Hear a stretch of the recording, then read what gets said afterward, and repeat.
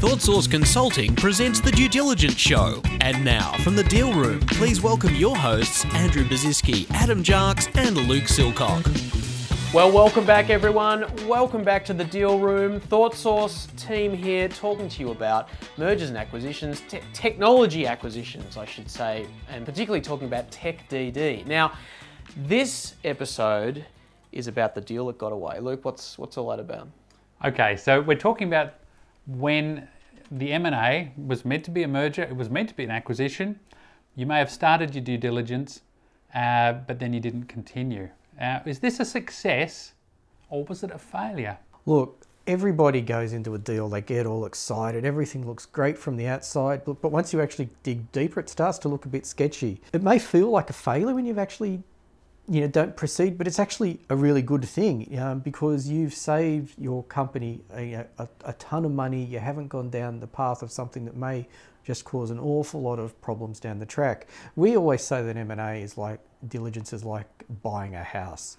And when you do that house inspection, you may find the house is full of termites, it's ready to fall apart. That sunroom that's meant to actually be at the back, which is on the brochure, doesn't actually exist. It's just a glint in the owner's eye. Or the house isn't even actually there yet.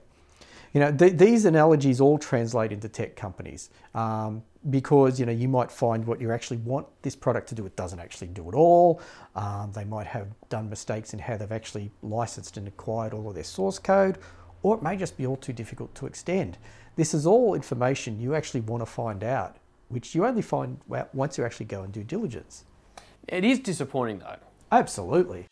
To find out all about the M&A services that the team at ThoughtSource offer, head over to our website at www.thoughtsourceconsulting.com.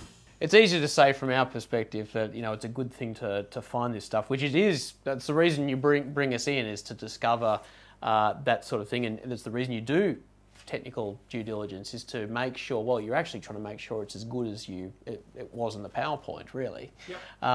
But it is disappointing for the folks that are committed to bring the deal across. What about products that we see that are, this is a term you like, Luke, thin layer of orchestration? Yeah, so that's where the solution and what's been found, discovered, presented looks great.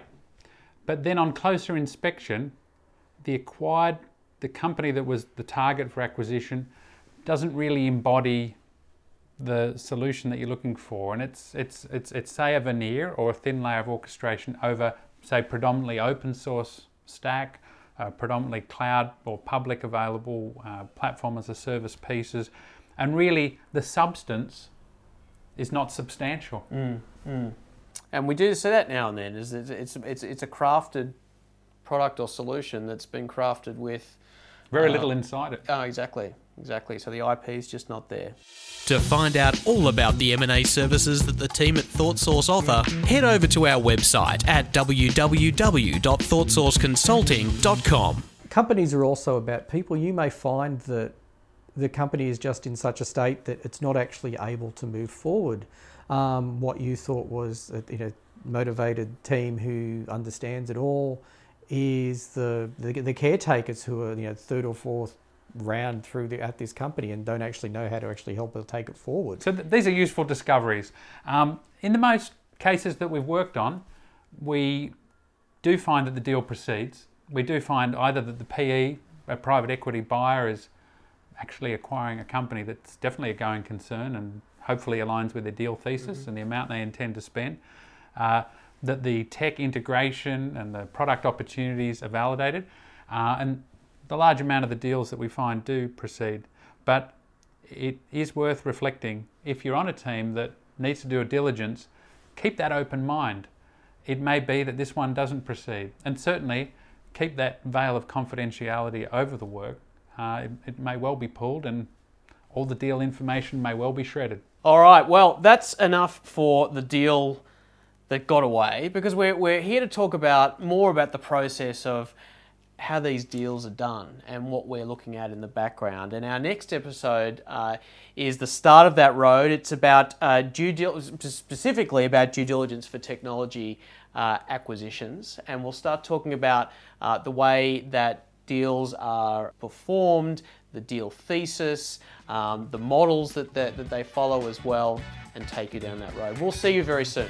The Due Diligence Show is proudly created by the team at ThoughtSource Consulting, where we bring our years of deep experience in technology M&A transactions from around the world. To find out more about how we can help you, visit the website at www.thoughtsourceconsulting.com.